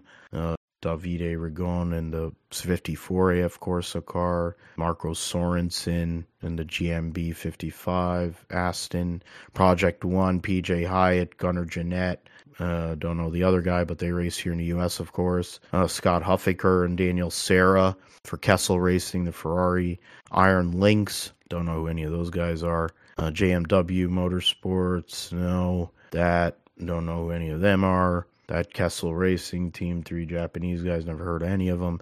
Dempsey Proton, Christian Reed, Mikkel Pedersen, and Julian Andlauer. The Richard Mill AF Corsa 83, Luis Perez Kompanek, Rovera Lilo Wadu. The Iron Dames 85 Porsche with the ladies, Sarah Bovey, Michelle Gadding, and Rahel Frey. So that's one. Proton competition, Porsche, Harry Tinknell and Don Yout, the American. Northwest AMR, Ian James, Alex Riberas. There'll be one to look at. Chandler Hull, American driver for Walking Horse, and Jeff Siegel. And that'll be a Ferrari. That's the D station car. And the Proton, other Proton, the 911 Proton car with Michael Fassbender, the actor, and Richard Leitz. So those are just those are the names that I know at least. But I mean, this race a few years ago, LMP2 almost won this race because of attrition. The Toyotas have shown that they have great reliability. The Ferraris have been fast, but haven't had, they haven't had luck, or they've had mechanicals. Porsche's not really shown as much pace to start the season. The Ganassi Cadillac has been fast. Basically the best of the IMSA cars, the DPIs, or like the GTP cars that have crossed over. But it's interesting, a very deep field, one of the deepest fields Le Mans had in a long, long time. Curious to see how this is going to go as the next few years go with some of these other manufacturers, Lamborghini, BMW coming into the mix in the prototype category, and then the GT category becoming GT3 spec, and if some other manufacturers will end up coming to Le Mans that haven't been there in a while. But I mean, you can't go wrong taking a Toyota. Figure one of them's going to win. They've been on a roll in the WEC and in general at this race as well. I think in the LMP2 class, it's going to be very close. I'd like to see the 23 win, Blomqvist, Jarvis, and Josh Pearson. That would be a good one to see. There's a lot of great drivers, a lot of great cars there. The Alpine team, the 36 car, 41 was a contender last year all season. So some of the cars to look at there. Corvette has one of the best lineups in the GTM. The Proton competition 16 car, I think will be tough to beat though. Other than that, it depends. I mean, you'll see what the balance of performance is relative to some of these cars. The Northwest AMR team, I think Ian James could, and Alex Riberas, that team could do something as well. And then it'll be interesting to see what Hendrick and the Garage 56 car are able to do, and if they're able to run all 24 hours, that'll be interesting to see with that. It definitely sounds cool. The 100-year anniversary of the 24 Hours of Le Mans coming up this weekend. Okay, so now we'll get into Cup and Xfinity at Snoreoma, Josh. And first we'll get into the Xfinity. It'll be the DoorDash 250, which will have, what is it? It says 41 cars for 38 spots, so 3 cars are going to go home. Excuse me. Driver changes. Blaine Perkins has been driving that 02 car. Ty Dillon is actually going to be in the Xfinity race in the 4 for JD Motorsports. Daniel Suarez will be driving for SS Greenlight in the 07. Kyle Weatherman in the 08. AJ Allmendinger will be in the 10 for Colleague. Kyle Larson in the 17. Keebler Gibbs in the 19. Connor Mozak, Trans Am driver, trying to move over to NASCAR. He's in the 24. Kyle Sieg is in the number 29 for RSS. So RSS is entering 4 cars, or trying to enter 4 cars this weekend. Leland Honeyman is in the 35 for Emerling Gase. Josh Bilicki is in the 36 for DGM. Joe Graff Jr. in the 38. Dylan Lupton in the 43 for Alpha Prime. Sage Karam in the 44 for Alpha Prime. Brad Perez in the 53 for Emerling Gase. Mason Filippi in the 66 for MBM. Ross Chastain in the 91 for DGM. And Eric Almirillo in the 28 car for RSS Racing. So a lot of Cup guys in this field. I think for the first time they're running the Xfinity Series there, I would venture to say a Cup guy is going to win. But what say you? Who do you see and who do you look at as a favorite to win this deal on Saturday? Somebody, I would say the wild card would be, I guess, the best Xfinity guy, really. Because I don't see how a Cup guy doesn't win this race. Yeah, you're right. It's hard to see if a Cup guy doesn't win this race, but yeah, he certainly could. It's definitely possible, but however likely, I don't know. It's kind of surprising to see this many Cup level of Cup people in this field right now, of course. But to me, I mean, I'm gonna go with AJ Allmendinger here. It's hard to go against Hendrick and Kyle Larson, but I feel like AJ in the Colleague car will figure out a way to get it done. I feel like a few years ago, go back to 2014, probably had a shot in the 47 to go get that win, but then got taken out by Dale Jr. I think in the closing stages of that one back now almost 8 years ago, so 9 years ago. So he could definitely win. But yeah, I do feel surprised by the amount of Cup guys in this field. But on the other hand, extra practice and then also bring a little bit of attention to the Xfinity Series racing at Sonoma for the first time. So that should be pretty interesting there. Wild card. wild card, I'm going to go with Sage Karam. I want to see how IndyCar driver, of course, he's more of an oval guy on the IndyCar side, but nonetheless, he did race here at one point in the XFinity or in the IndyCars, so would like to see how he does, in the 44 solid Alpha Prime car. A lot can happen too, of course, during this, event. So we could see him at the end of the day, possibly a top 15 run or even better than that. So would like to see how he performs this weekend here at Sonoma. Yeah, I think that's definitely a good pick. They try to put things together. He's run well in this series, especially at the road courses. Famously got hooked by dumbfuck Gregson at Road America last year in a road rage deal, but while he was running in the top 10. So entirely possible. It's a very tight course, nowhere near as flowing, so I think there's going to be a lot of yellows, so that'll be an interesting way in how that affects pit strategy. I'm picking Kyle Larson.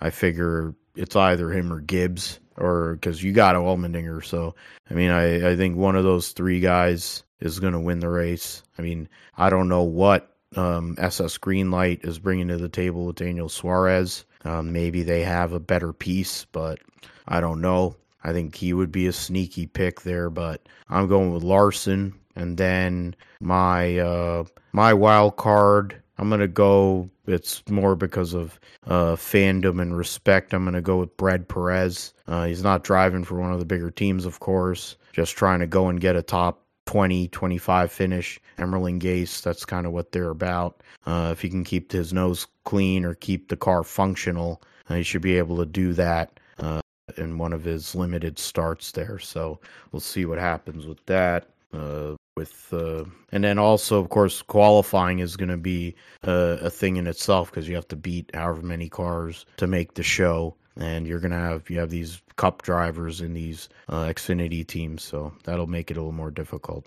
to make the race. The Cup Series race, the Toyota Save Mart 350, only 36 for 36. No major dramas there. The driver changes for this week. Corey LaJoie back in the 7. Chase Elliott back in the 9. The 15 will be Andy Lally. The 51 is going to be Todd Gilliland. Zane Smith is actually going to be in the 38 this weekend for one of his limited races. And Balicki is in the 78. Chastain will have Kubota on his Chevy. Cindric has America's tire instead of, I guess, Discount Tire. Brett's Tree for Bald Spot. Mobile One for Kevin Harvick. Valvoline will be on the Kyle Larson car, so that'll be different. King's Hawaiian for Brad Keselowski. Schutler Systems, Corey LaJoie. McLaren Custom Grills for Kyle Busch, one with that scheme at Talladega. Sport Clips for Hamlin. Menards and Moen Faucets for Ryan Blaney. Ford Performance Racing School for Chase Briscoe. Camping World will be on the car for Andy Lally and Rick Ware Racing there. Allmendinger running both races with whatever Gabriel Glass, whatever that is. 5th, 3rd for Chris Buescher. Regular sponsor for Martin Truex. Ream for Chris Bell. Dex Imaging again for 21 for Harrison Burton. Auto Trader for Joey Logano. DoorDash for Bubba. The Raptor Tough for William Byron. Circle for Justin Haley. Love's Travel stops back on the car after FR8 was on last week for McDowell. Well Care for Zane Smith. Autodesk for Ryan Preece. Usual no sponsors for Gagson and Eric Jones. The Beast Unleashed will be back on the 45 for Tyler Reddick. O. Richard with Kroger and Cottonelle. Ally Pride, so a lot of people are going to get really mad about that. Todd Gilliland will be in the Serial 1 e-bikes 51. He ran that sponsorship this past weekend at Gateway in the 38. Keebler Gibbs, regular sponsor. No sponsor listed for the 77 or 78. And Freeway Insurance for Trackhouse Racing and the defending race winner, Daniel Suarez. Okay, so this one, I mean, there hasn't been as much parity in the Cup Series. You mentioned that earlier, Josh, but the road courses do open up. There's windows for certain drivers. Just going back towards earlier this season, going to when they ran at COTA, the only other road course they've run so far this year. Tyler Reddick ended up getting that victory. It was Tyler Reddick, yeah. So that was a interesting deal there. William Byron qualified on pole. At William Byron, we've seen so far this year has been really fast. William Byron and Tyler Reddick, they were the two fastest cars basically the whole day. Cindric was up there. Jordan Taylor qualified well and then got used up. Daniel Suarez, Bowman, AJ Allmendinger, Eric Jones, Kyle Busch, and Noah Gragson were the top 10 starters for the race at COTA. Trying to go and see where, that's Group B. Briscoe was 10th. Yeah. Okay. And then the results of the race itself. Oh, yeah, Jensen Button was in the race too. Forgot about that. Yeah. Keebler Gibbs finished up in the top 10 along with Todd Gilliland. Corey LaJoie actually had a decent run. So I mean, it was an interesting race at COTA in terms of, I mean, the battle was really between William Byron and Tyler Reddick. They made the 45 team made a mistake pitting, but somehow or another recovered because of sheer pace. We go and use that, and some of the guys that were over there to go and make picks for this weekend's race. I'm going to pick Gumby to win at Sonoma, the known road racer. He hasn't won since winning the Daytona 500. It's an opportunity race for him. I mean, there's going to be a lot of opportunity races here coming up in these next few weeks, of course, because of the amount of road courses that are going to be on the schedule. You'll take a week off, then you're going to have Chicago Street Course, you're going to have Indy Road Course, Watkins Glen. So 4 road courses coming up here in this next couple of months. And those are opportunity races. I was debating with AJ Allmendinger, but I'm going to go with Gumby Cindric as my pick to win. My wild card pick is, well, it has to be somebody outside of the top 16 anyway. I'm going to go with Keebler. He's a good road racer. He seems to find his way up front in these races. He's going to get the extra time, of course, in the XFinity car. And, it's first time running Sonoma in any car, but I don't think he ran the West Series there or whatever. But I think they get good cars there, Gibbs. He seems to find his way up front in the road courses. So those are my choices. How about you, Josh? What are you thinking for the Cup Series at Sonoma? I'm going to go with Tyler Reddick here, based on what we saw back at COTA and what Tyler Reddick has been able to do on the road courses this past, 2022, 2023 seasons. I'm going to go with Reddick here. I think they've got a really strong chance to win this race. It's a little bit more technical. Sonoma is a little bit more technical, but it's another, it's just as technical, if not more, than COTA. So I think it definitely fits into Tyler Reddick's skill set here. For my wild card, I will go with Andy Lally in the number 15. He's always been a solid road racer throughout his career, and of course, he is a road racer, not just a solid one. So he's been solid in his appearances, I think, in Cup. So the 15, of course, they're it's a little bit different, especially with a road guy behind the wheels. So I think they definitely can be competitive. I felt like they did a good job with Jensen Button back in the spring at COTA. So definitely there's a chance there for him, to do something, get a top 15 or a top 20 run in that car. And we've definitely seen them be competitive somewhat on a fairly basis, relative to what they've been in the past. So definitely think they have a shot here to get a good finish here this weekend. Yep. So we'll see what happens with that. I mean, Andy Lally, solid pick. They've been better since with this new car. Joey Hand drove for them last year and had some good results of running all them road courses for Rick Ware. So Andy Lally has sponsorship from Camping World and Marcus Lemonis for those 5 races. So it's probably the best deal he's had to drive one of these NASCAR races. So we'll see what happens with him and how he does here in the next few with the 5 races he's going to get in that 15 car. All right, so lead into your turn now, Josh. Let us know what's going on in the world of iRacing and sim racing and where other gaming going on.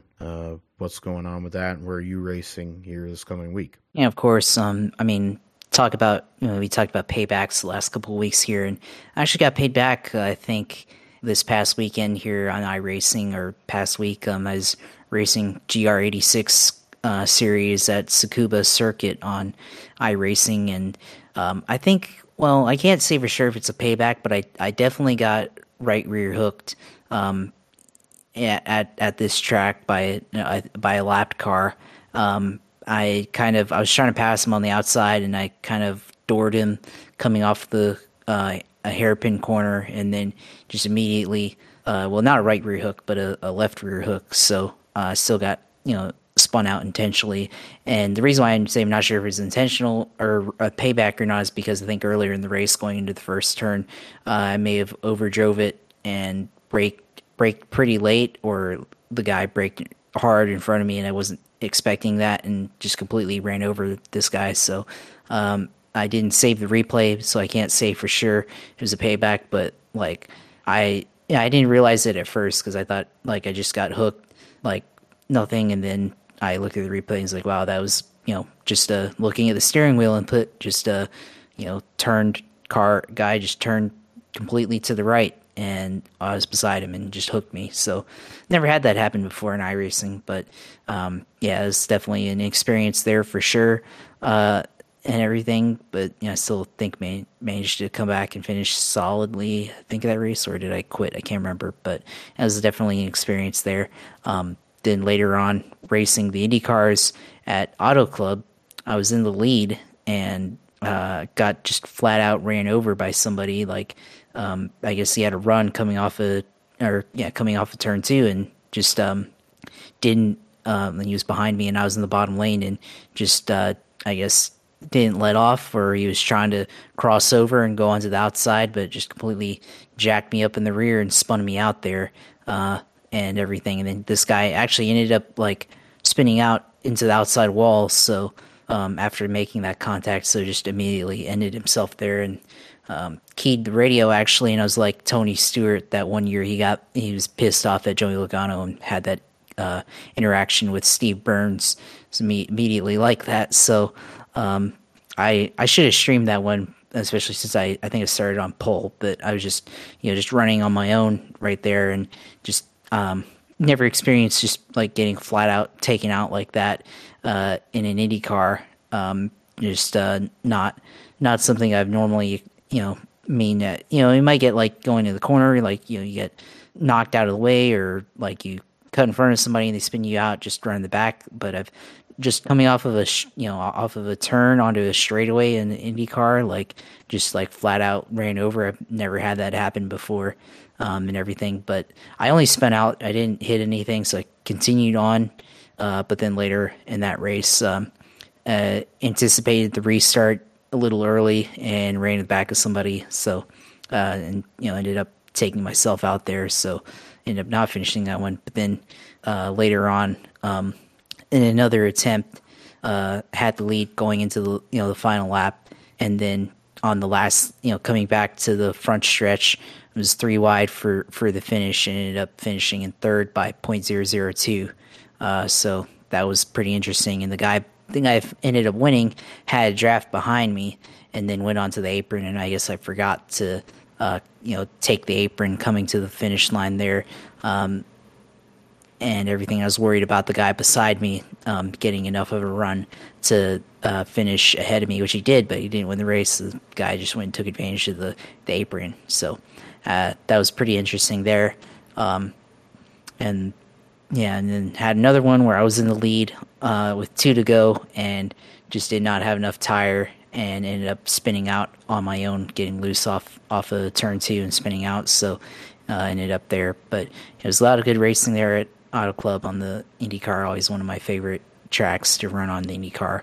And then also did a little bit of racing in the BMW GT4 car in Spa, and had a couple of good passes there where I ran.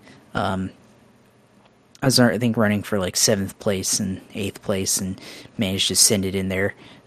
In one of I have to look at the layout, but I managed to, on a heavy braking zone at Spa, managed to send it in there in one of the corners and pass the guy. And then the guy keyed the radio and said, "Hey, good pass." And I was like, "Yeah." Just had to lick a stamp and send it. And then the next lap, after the corner after Urouge and Radion, I had a good run down that straight and just sent it in there and got 7th away from this one guy. So it's definitely a lot of good moves there as well. So like Spa, like running the GT4 series, they're running with the BMW car. It's got good pace and good handling and everything. So yeah, that's what I did last week on iRacing, and I'll pull up the schedule for this week on the service. But they think this week might be week 13. I have to look at it, but which is between server updates, so they probably just released an update this week. So I have to look at that. So season 3 is just around the corner.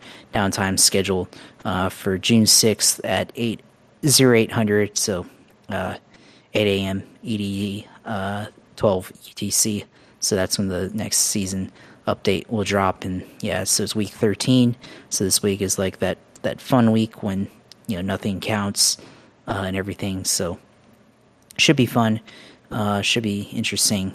Let's see here, NASCAR. I think iRacing Class B and C at Sonoma, which should be interesting.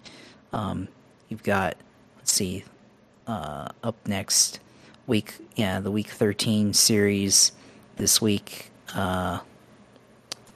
Road,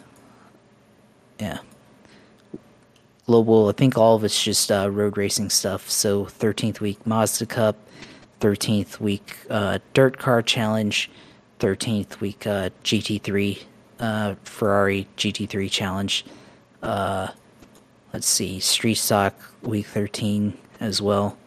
So it's gonna be interesting. Let's see, 13th week Figure 8 series with the Gen 4 car at Irwindale. That should be fun. Ridiculousness. So let's see here. You've got the Gen 4, the Truck Series truck, the 87 cars. That should be interesting one there. When 87 cars probably will win that one, but should be interesting navigating with any of those cars on that track. And then you got the twisted, tube frame twister series.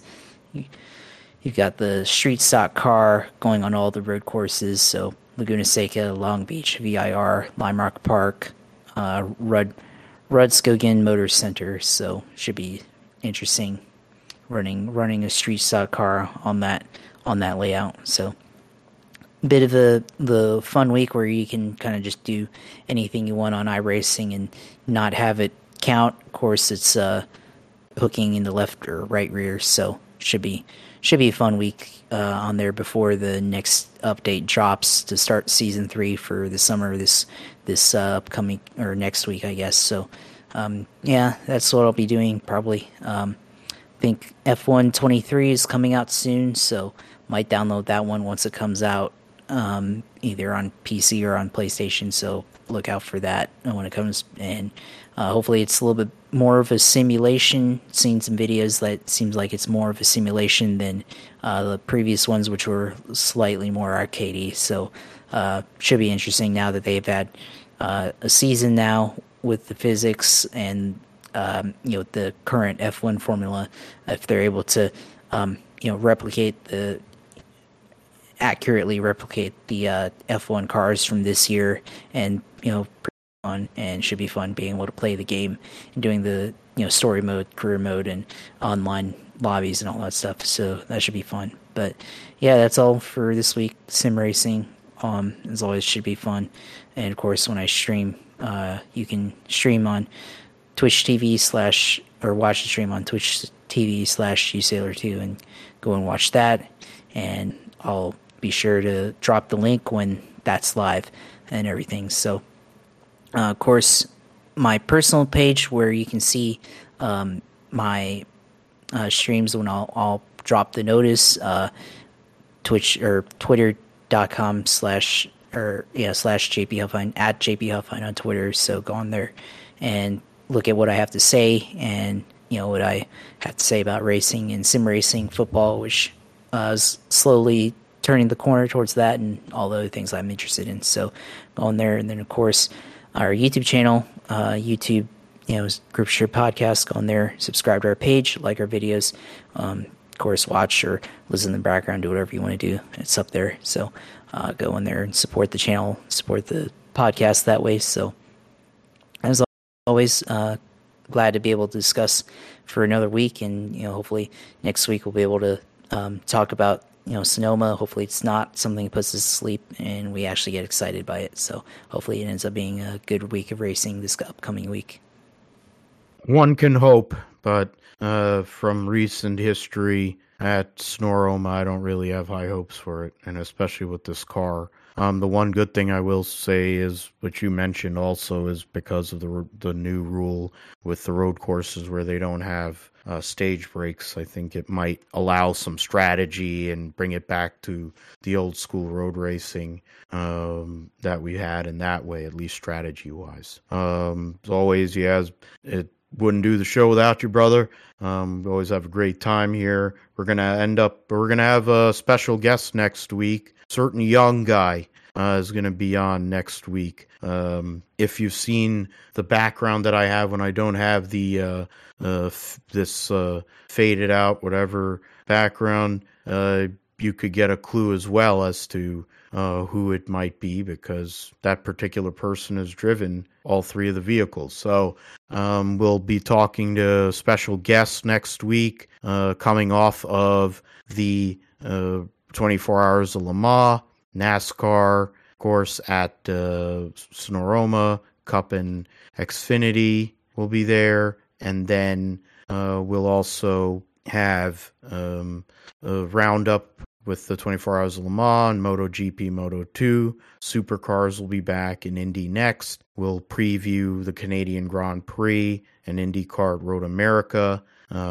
And same deal, of course, Josh's Sim segment closed the deal, so it'll be a different show next week compared to the usual. You can find us, you can find Twitter, you can find us at GripStripPod on Twitter, and YouTube page is the GripStrip Podcast YouTube page, where Josh posts the video feeds for our show. You can find our show on Podbean, where it's our host site, philipgmatthew.com.